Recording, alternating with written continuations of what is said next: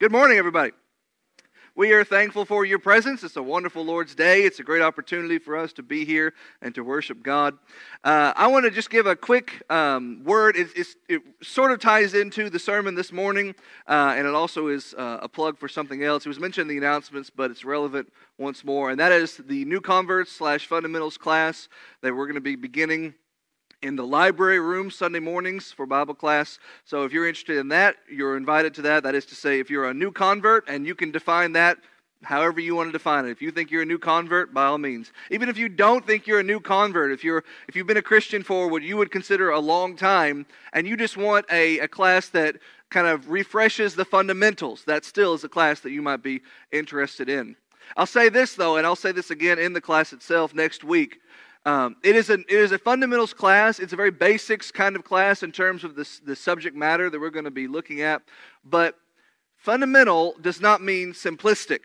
Fundamental does not mean that we're not going to dig deep into the Bible. We are going to dig in that class deep into the Bible. It's just we're going to dig deep into what the Bible says about the fundamental topics that kind of are the basis around which we build our faith and doctrine. So just because, it's a new converts class, so we'll have a class on baptism, we'll have a class on belief, we'll have a class on the elders. We will, but we're going to dig deep into those subjects. Because just because you're a new convert doesn't mean you're 8 years old. Just because you're a new convert doesn't mean you don't know anything, you don't know how to learn, or you don't know how to process or reason or dig deep into a subject matter. So we're going to do that. This morning's sermon it sort of ended up becoming, as I was writing it, a prelude to that class. This morning's sermon is a very fundamental kind of sermon. If you look in your pew bulletin, that front page, it's just a jumble of words. It's just a menagerie of different words. And there is a rhyme and there is a reason to them. But their purpose is that they are the key words around which this sermon is built. There are three big words that you can see there if you have your pew bulletin. There is God, there is Christ, and there is man. There is God, there is man, and there is Christ, who stands spiritually in between them. That's what we're going to talk about this morning. Now, just saying that, you can hear how simple it is. All we're going to do is just look at who God is, look at who man is, look at what man became, and look at how Christ helps man to become what he ought to be. That's it. If we accomplish that, we'll have accomplished our purpose for the sermon this morning. Let's start with God. Let's begin in the beginning. Let's begin with He who has always been. He who was in the beginning did not begin when the beginning began. He always has been. He started the beginning, so He was there to start it. He flipped the switch. In the beginning, John writes in his version of the Genesis account, in the beginning was the Word. And the Word was with God, and the Word was God. The same was in the beginning with God. And all things were made by Him, and without Him was not anything made that was made. In Him was life, and that life that is defined by who He is, as is described through the rest of the book, is the light of men. That's not to say man was in the beginning, but the life of light and the light of life, that is the Word, Jesus, is what is in man. But in the beginning, forevermore, always has been and ever shall be, God has always been. And then God decided to start time. And in so starting time, He started making things that expire with time. And the creation account begins in Genesis chapter 1. And as you know, you've read it 1,000 times, as God goes about making the various things from the big, the planets, to the small, the blades of grass. With everything that He makes, He ends with the same adjective. He describes it the same way. He makes it and He says it is what? Good. And then God makes man. And before that, even before He actually goes about making man, as He's making everything else, He's not doing something. He makes the stars, and He makes the sun, and He makes the animals, and He makes the mountains and the streams. He makes all these things, but He does not make them in His image. He just makes them out of His own natural creative character. Out of His own creative impulses, He forms the mountains. He makes the galaxies. And then when He says something different, something is different about to happen, He says, let us make man in our image. Let us just implying the multifaceted nature of this being. Let us make something that's not like anything that's ever been made so far. Let us make a person in our image. When God made the sun around which this planet orbits, which gives us life and light in a physical sense, He did not make the sun, this in the space, in His image. When He made the hippopotamus, He did not make the hippopotamus in His image. When He made the skunk, as wonderful an animal as it could be, which could only ever be called a skunk, He made a skunk not in His image. But when He said to Himself, let us make something in our image, He made man. And after He made man, He did not use the same adjective that He used earlier. He didn't say it is good. He said man is what? Very good. Of course we are. We were made in His image. But, as you know, you turn the page, man does not stay in His image. Man sins. Genesis chapter 3. The devil comes to tempt Eve. Man, humanity, comes to tempt Eve and offers her what is already there in front of her, the tree of knowledge of good and evil. The tree which God places not in a random location, not obscurely that it might be stumbled into, but no, He puts that sucker right in the exact middle of the garden, puts a spotlight on it, and says, here is the tree. Do not eat from this one tree. Everything else is fair game. Don't eat from this tree. If you even touch it, you will die. So don't eat from it. Very clear, very concise, well-stated commandment by the Lord. Boundaries are set for man in the image of God. The devil comes along and tempts man to break, to go beyond the boundaries set by God. And as he tempts Eve, Eve starts to look at the fruit of this tree, and she says that it is, to herself, it is pleasant to behold, probably tasted very good, and could do what the devil said, she believes. What did the devil say the fruit would do? He said it would make you to know good and evil, but he specifically puts it in a certain way. He says if you eat from this tree, God knows that if you eat from it, you will become like God. So Eve, tempted, eats. Gives to her husband, tempted, who eats. And what happened? They did not become like God. They became like the devil. They were lied to, and man falls. Man who was made in the image of God is no longer like God anymore. No longer is man holy and distinct and special. Now man has lowered himself. Man has reduced himself spiritually to being foul and dirty. And as you can see illustrated, bathed in the darkness of disfellowship from God. Man is now separated from God.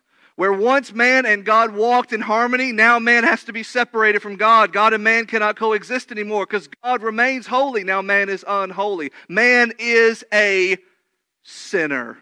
Man has defiled the holiness of God. And before you attack Adam too much, before you wag a finger at Adam or Eve too much, let's remember, if it had not been Eve, it would have been Adam.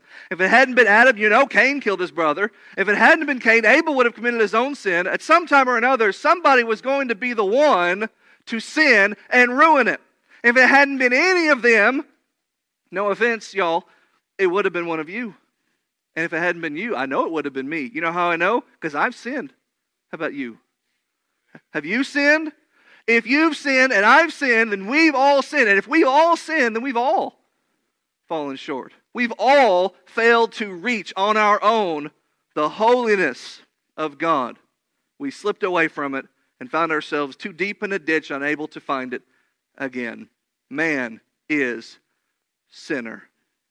Man is something else. Man is not just a sinner. As a consequence of man's sin, man is alien. I don't mean little green man, alien. I mean alien, the classical usage of the word. Man is now a foreigner. Man is now someone who is not part of the same family of God. God made man in His image, very good. And then because of the actions of man, man has so changed himself that he cannot even call himself in the image of God anymore. He cannot be very good anymore. He's a completely different being entirely. There is a border of holiness around God, and man is now a foreigner, removed from that border. Man is over here, alien.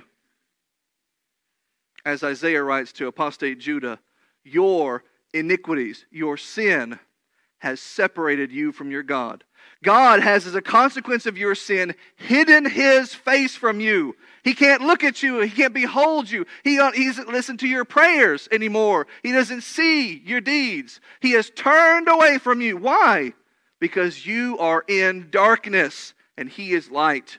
Because you are now in the image of the devil and He is in the image of holiness and purity and righteousness. And you are now a sinner, alienated from God. You're one more thing. I'm one more thing. You're God's enemy. I'm choosing my words very carefully. When I choose to sin, we make God our enemy. We rebel against God. We attack God. We target God and we say, God, you're now my enemy. I'm not going to obey your commandments. I'm not going to do what you say to do. You're my enemy. That's true. But let's also understand the opposite is true too. When you defile the holiness of God, when you spit in the face of the righteous one, He says you now are my enemy. And that's a totally different thing. Because when I say God is my enemy and I attack God, it is an ant attacking an elephant. He doesn't even feel it. He doesn't even notice it unless he wants to. It's just scratching at the hide that you can't penetrate. But when the elephant says to the ant, you're my enemy, you better believe the ant takes notice. Because if God puts His target on you, and if God says to you, you defile me, you sinned, you're now my enemy, you better pay attention because you don't stand a chance against Him. And that's the condition that man found himself in. Man who decided to sin became sinner, became alienated, and God put a target on him and called him enemy. That's a terrifying thing. Does God have the right to do that? Yes.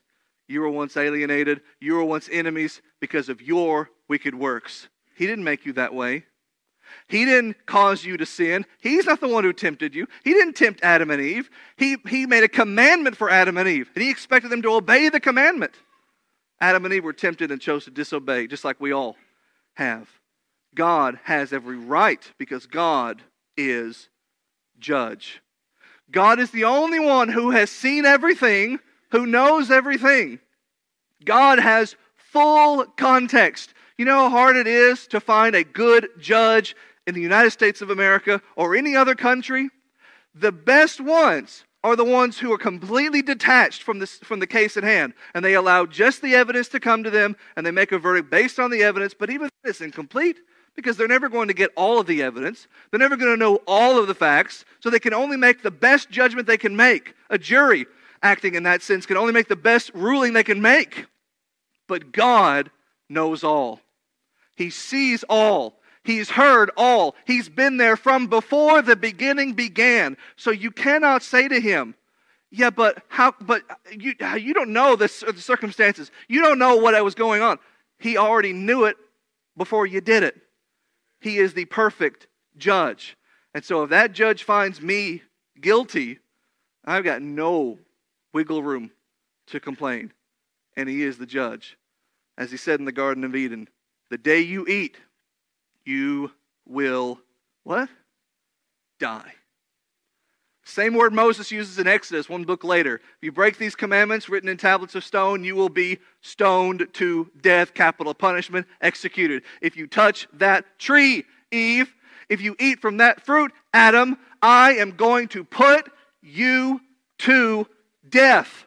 Judge makes a judgment and says, here's the consequences if you break the ruling. But God, aren't you thankful, is a merciful judge. He could be the opposite. He could be a venge-seeking judge. God is a God of vengeance, but God does not want vengeance. God is a God who will execute judgment and punishment after judging, but He doesn't like doing that. And you see that through line all throughout the Bible. You go all the way through the Bible and you just get these indications of the way God's mind works and the way God would approach a situation and how frequently God is talked out of destroying someone or something. Over and over, He gives people opportunities to repent. Multiple times He sends prophets to evil nations, begging them to repent. And they'll sin 1,000 times. Repent once, he forgives them. Well, shouldn't they have to repent 1,000 times? No, because God favors mercy.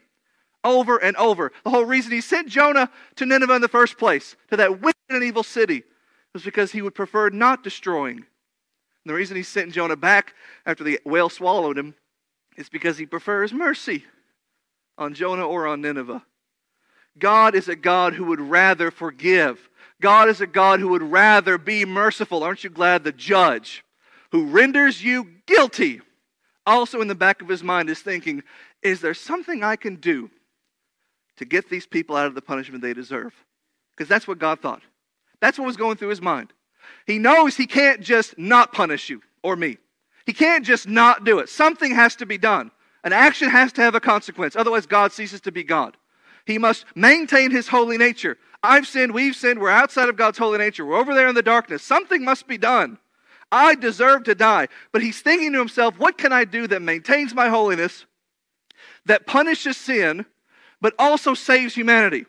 That's the merciful mind at work. He's thinking about ways to save you. God is merciful, rich in mercy, Paul says. In other words, he's got so much mercy, he doesn't know what to do with it. His purse of mercy is overflowing. He's just giving it away. He's rich in mercy. And God is loving. These are two different words. We conflate them, we put them together, we overlap them. He's merciful and loving. Those are two different things. He's merciful, he wants to save. He's loving, he does the actions necessary to save. A merciful mind is a compassionate heart. A merciful person is looking for an opportunity. A loving being goes into action to save someone. Because love is not an emotion, love is an action. God is a loving God. I know that because Paul says God commends his love toward us. God gives over his love to us. So before we shift to the second and the last part of the sermon, here is God. And once upon a time, here is God and man in harmony. And then man sins and man has to be separated from God spiritually. Put over there in darkness. But God, who has judged them guilty and worthy of darkness, is also merciful. And he puts that into action with an action of love. What specifically does God do? How specifically does God show? How do you know that God loves? God commends his love toward us, in that while we were still in the darkness of sin, Christ entered the picture. Christ came and died for us. If you eat from that tree, if you sin, you will surely, what? Die. Romans 6:23, the wages of sin. You work for Satan, you get paid Satan's wages. The wages of sin is what? Death. If you sin, I am going to put you to death. But I don't want to. My holy nature, my judgment compels me. Somebody's got to die. But I don't want to kill Matthew. He's over here in the darkness. I don't want to kill him. But Matthew can't die for himself. You can't die for me either. Somebody has to die. Either it's me or someone who could die for me in a good enough way to satisfy God's justice. So if none of us could do it, God so loved the world that he gave his only begotten Son. No one could die for us except God. And so the same God who needs to kill for the action of sin chooses to kill himself, standing in your place. Jesus died for me. You ever say that phrase? We sing that phrase. We know that phrase. Jesus died for me. That word "for" is so important. Jesus died because of me. Yes, I sinned. He died. Jesus died pertaining to me. Sure, I was on his mind. Jesus died in order to obtain me. Yes, he did. I'm in his church. Jesus died instead of me. I deserved to die, but I didn't. I should have been put to death, struck down, capital punishment. But he died instead of me. God, who is judge, merciful, and loving, demonstrated that in the form of Jesus Christ, his sacrifice for man. That's what Jesus is. He is the, John writes, propitiation sin offering for our sins. And not for ours only, because he's writing to Christians, about Christians, so we make sure to emphasize, not for ours only, but to all, to the whole world. For everybody, Jesus died to become the sin offering. In other words, it doesn't matter who you are, how good or bad you are in terms of your actions, your morality. It doesn't matter if you even obey the gospel or not. Jesus died for you. He died so that you could be saved. Whether you are or not, well, that's up to you. Eve chose to fall away. You can choose to come back. She chose to walk away from the tree of life. You can choose to walk back to it. She chose to eat of sin. You can choose to partake of the holy nature of God. So you have the option now because of the death of Christ. He became the sin offering, dying so you wouldn't have to die. Now you can live, or you can die. It's up to you. He is reconciler because you are over here and God is over there. And holiness and unholiness cannot meet. Light and darkness cannot coexist. Sanctification and unsanctification cannot mingle. Something has to bridge the gap. And so, as the old preachers used to say, God takes the sinful hand of man over here and the holy hand of God over here, and he bridged the gap between the two on the cross. He is reconciler, a word which originally from the Greek means to mend as one again. You are one with God.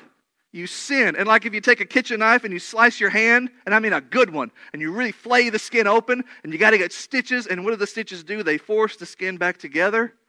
That's what Jesus does. Between God and man, he reconciles the two sides back together. As the Bible says, that he might reconcile into his one body by the cross. He is reconciler. He is sacrifice. He is deliverer. Now you might look at this list and you might think, shouldn't reconciler be there next to enemy? And deliverer, I guess, with alien. But reconciler and enemy, that makes sense. You're the enemy, you need to be reconciled. No. Because as we said before, God targets you as a sinner. You now become the enemy of God. And God puts a crosshair on you, and the elephant is looking at the ant, and there's nothing that he can do about it. He could squash it like a bug. What you need is a savior. What you need is a rescuer. What you need is a knight in shining armor to come in and swoop you away and take care of you, because without that rescuer, you're squashed. You need a deliverer. You need a savior, someone who can rescue you. And that's what he is. He is your deliverer.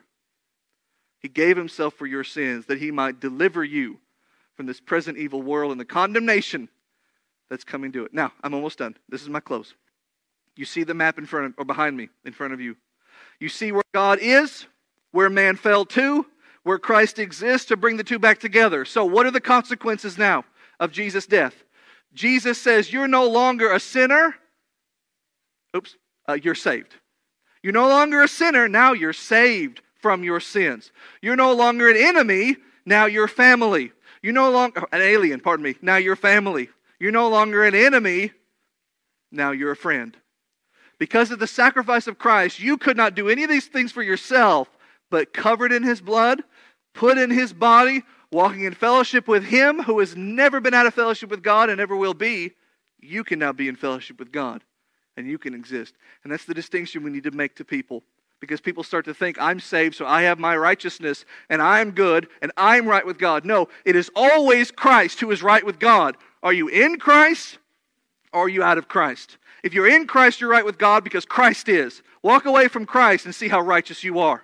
Walk away from Christ and see how far your holiness is going to get you. It's not going to get you anywhere. But if you're in Christ, you're not a sinner anymore. You're saved from your sins.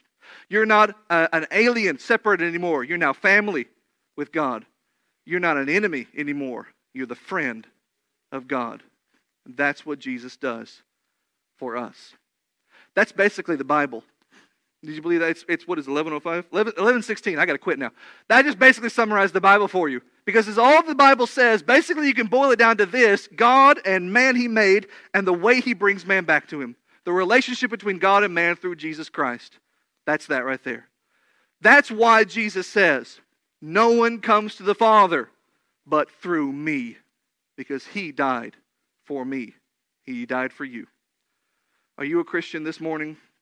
If you are not, Jesus has made it so that you can be. He has paid your way in to the good graces of God again. And the same God who would send you to hell if you choose not to take his free gift has done everything above and beyond to make sure you don't have to go to hell. All you've got to do is take him up on his offer. Walk with him and be saved in his blood. Wash yourself in the blood of Jesus. Believe and be baptized into Him, Mark 16:16. And if you are a Christian but you've fallen away and you've walked away from a relationship with Christ and God, turn and walk back into it and be saved once more. If we can help you, let us know how. Right now, please come as we stand and sing.